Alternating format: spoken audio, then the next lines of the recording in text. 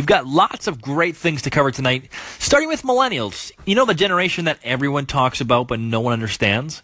And we blame them for everything? Well, the latest victim, golf. Golf apparently is dying. We're going to talk about books versus movies, which one you like more, which one's more important, because if you were at Comic-Con or you heard about Comic-Con, there's lots of ready-made books or books that are getting turned into movies, and I feel like we should cover that. And last but certainly not least, I had a great conversation tonight with some friends of mine about the end of university and if it really even matters anymore.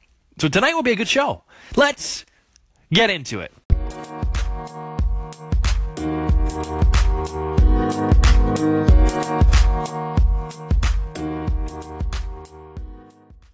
Okay, this one killed me because, one, I don't golf, but two, I think I'm a millennial, barely. But I count in there. But how funny is it that every week there's a story blaming the millennials for something, right? It was avocado toast.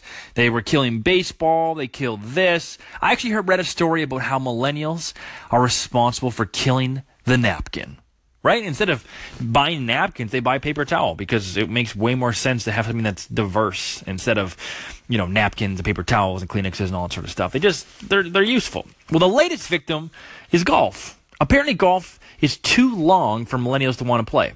It could be that or the fact that there's so many like unwritten rules about, you know, wearing your hats in the clubhouse or, you know, paying this membership fee or not having any friends within 25 plus years of age, right? Like, can we really blame millennials for this? I think it's funny that they're now developing, they call them 12-hole golf courses, 6 front, 6 back, they're par 3, you can get in and get out in 2 hours. Like, I mean, that's fine. It's fine for some people. But why are we afraid of change, right? Like, why do we blame the millennials for the fact that they don't find golf interesting like you once did? I mean, is that not fine, right? Like, do we need to change the fabric of golf so that millennials will enjoy it and appreciate it? Or can we just let golf be golf? And if you don't like it, you don't like it. And that means probably some golf courses, because they might close. We got to be okay with that. Right? Like, we don't need to keep every single golf course opening because guess what? There's probably Frisbee golf courses opening because millennials find that more interesting. It's one of those time-heralded things that we as humans do not do well with. We don't do well with change. And maybe there's a good book out there you can recommend about how we can get better at change. But we got to stop blaming millennials for everything. Yeah, like they're different than their parents and their grandparents, as their children will be different from them. So things are going to change. Let's just lay off this generation for once. How many of us are staunch, I'm a book person over the movie person? Anyone? I think most of us are if we have the time to read a book or listen to a book if you're an audible.com person, right? Because I mean, it makes more sense. There's not one book that's been written that wasn't significantly better than the movie. And if there's an exception to that rule, please feel free to share it with me. But as far as I'm concerned, I would much rather read a book than a movie. The problem is time. And so, like, Comic-Con just wrapped up, and there's all these wicked new trailers out. And one of them that I was really excited about was Ready Player One. If you haven't read it, or if you haven't, you're going to save and watch the movie. It's about, like, this future where everyone's wearing VR. And there's a thing called the Oasis that people go into, and that's kind of like the virtual world where everyone kind of spends time. And I was fascinated by the book because that's, in many ways, how I see our world moving, right? Like, in 25 years' time, we'll all have either contacts with this VR system where virtual reality or augmented reality will be the new world that we live in because it's more exciting than the natural world, and we'll appreciate it more, right? Like, we can go into that on another occasion, but I just think it's amazing that we continue to read the books, if you're like me, and then go see the movie and be disappointed, right? Like, does anyone else do that? What we should be doing is going to the movie and saying, hey, that movie was awesome. I'm going to go read the book. Like, it's kind of a catch-22 because if you do that, I mean, either way, no, if you do that, right? If you know how the movie ends and you read the book, well, then you understand how the book ends. It kind of ruins the payoff for you. But if you go read the book first, well, then the movie always sucks. So you can't really win here. But all this to say, if you're not going to watch the movie Ready Player One, read the book. It's very interesting. It brings up some really interesting themes on society today. And it's got some really neat retro game if you're one of those retro gamers. Like, there's Pac-Man in there and things like that. It's worth checking out. Please please, if you don't read it, go see the movie. Steven Spielberg is supposed to be fantastic. I'm sure you'll hear more about it coming this winter. I had a really interesting discussion tonight with some friends about university and its need to evolve, change, adapt, or just flat out go away. Right? So let's focus on, there's different faculties, right? Like engineering that is a bit more difficult, or computer science, that sort of thing. But let's focus on the business faculty, right? Is the value of going to business school, is it worth what we pay for it? I was just in Boston. They pay like $47,000 for a semester in the business school at Harvard, which is a lot of money, right? It's obviously less here in Canada, but it's the value there. Is me going to 4 years of business school and university, does that pay off any more than is me going to learn tangible skill sets, right? Or investing that time and money in what I'm already passionate about? I had a good friend who started a movie company, and he's very successful at it now, and he challenged me because he didn't go to university. He said, Greg, if you took your 4 years of university, the time and the money that you spent studying for those exams, and invested that into a passion project, do you think you'd be further off today than you are?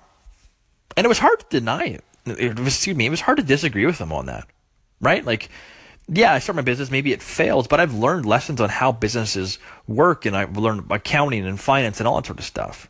And I kind of feel like the business school or the business faculty in universities and things like this, we're not really preparing students for the real world.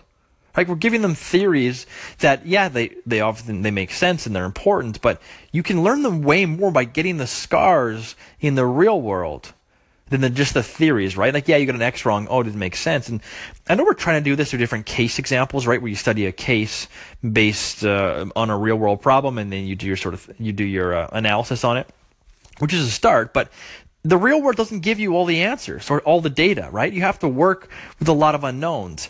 And I feel like there's an opportunity for someone to create a school that gives you real tangible skills that you want to learn, right? That you can select and say, hey, I want to learn this from experts that are already doing it, as opposed to just theories. And I may be crazy. Maybe you're like, hey, Greg, that's a trade school, like so many out there, or a tech college. But I just feel like the university needs to change drastically, right? Because there's nothing that I can't Google that they're going to teach me. And especially the business school, like the social media classes, right? They print $300 textbooks on social media. Well, social media changes every week, if not every day, right? Anyway, there's so many things that need to change about that. But I want to know, how would you change formal education? Because I'm curious. Whoa, some longer takes tonight. And you know what? I think I like that. It was a bit more therapeutic for me to kind of process and kind of give you insight into how I think, and hopefully encourage you to call or use this new discussion feature and tell me how you think, right? Like, these topics are for us. I know that I'm doing this 100 Days of Anchor, where I'm trying to work on my storytelling and my wit and my enunciation and my ability to, communicate one thing at a time without saying ums, ands, or having the wrong awkward pauses, all that sort of stuff. But if you're listening to this, you're along for the ride, and I would appreciate your feedback. I have no problem publishing your stuff. Use the new discussion feature, call in, do whatever we can. Let's chat, and have a good night. Hey, Greg, I just wanted to call in on your segment about millennials. You're right on. Millennials do catch blame for everything.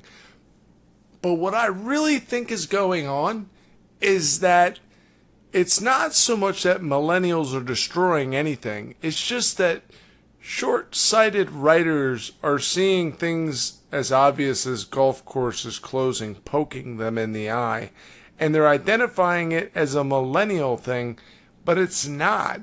It's just humans are making different choices with how they spend their time. Technology has changed everything forever. I'm spending a minute calling into your station rather than, watching Good Morning America. The technology is changing our choices. Millennials, they're not destroying anything. Humans are just evolving. Thoughts from Kurt? Kurt, I feel like I said that already. But I want to say thank you for reiterating that. We're on the same page, you and me. Millennials shouldn't be blamed.